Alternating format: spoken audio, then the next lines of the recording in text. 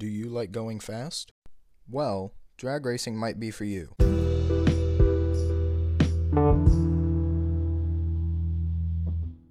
Welcome everyone. I'd like to take you on a journey. A very, very fast journey. Today, as you probably guessed, we will be discussing cars and drag racing.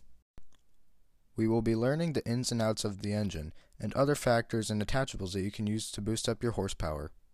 So what's better than the turbo flutter of a Supra? More power, baby! Of course, this is no easy task, but if you like going fast, I will help you to better understand how to. If you are a mechanic or have been fueled by your interest in cars for a while now, some of this may bore you a little. First off, we have the best engines to work with. If you are looking for the best gas mileage, it certainly won't be in here.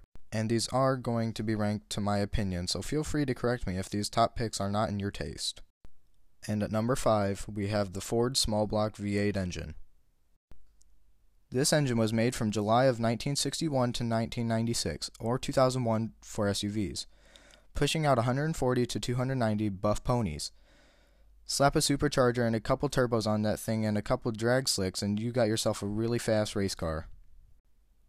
Number 4. Coming stock with a twin-turbo setup, it's a V6, it's the R34 Nissan GT-R engine. This beast puts out 565 screaming horsepower stock. Being produced, the first generation started in 1969 and ended in 1972, and the rest of them are still being made today, just more sleek and futuristic looking. The GT-R line from Nissan is commonly nicknamed Godzilla, and it holds up to its name. Number 3. Chevy's very own LS1 engine introduced in the C5 Corvette had 345 horsepower. This comes in at number 3 for its affordable price and its potential. With a bonus, it can handle tons of power. Number 2. The Dodge 5.7-liter Hemi. Like the LS1, this engine produces 375 horsepower and could take a beating. And again, this engine has potential, which earns it the number 2 spot. Number 1. Remember that Supra from the beginning? Yes? Good. Because the 1JZ and the 2JZ come in at number 1. The 1JZ has 280 horsepower and the 2JZ has 321 horsepower. Okay. That may not sound like a lot, but upgrade the turbo and give it a fresh straight pipe and a new tune, you will be spitting flames all day. These two engines rank number 1 because of their insane tuning potential and power capability, and because who doesn't love a Supra? Brain break time. Here's the question of the day. How much horsepower do you think the Lamborghini Devil 16 has? I'll give you a moment to think.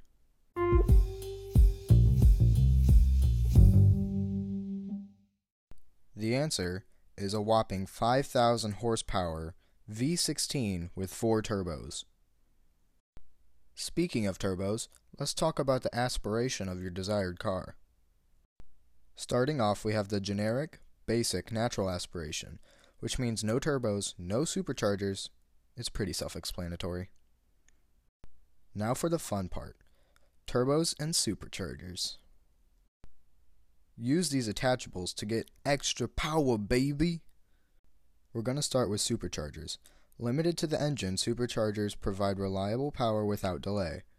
This gets more power to the engine by force feeding more air to the engine, and for all the extra air you need to compensate with fuel. So you need more fuel for more air. And just to be safe, be sure your fuel injectors can push all that fuel in. Same thing with the turbo, it feeds more air to the engine, but it is compressed air, compact bigger amounts of air into the same room provided. And to put down all that power you need a lot of grip. Drag slicks and radials are just that. If you have an all-wheel drive, you need all of them.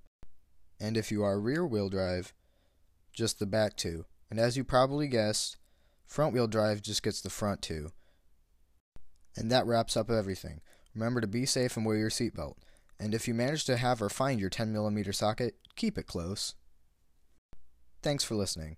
As always, be safe and have fun.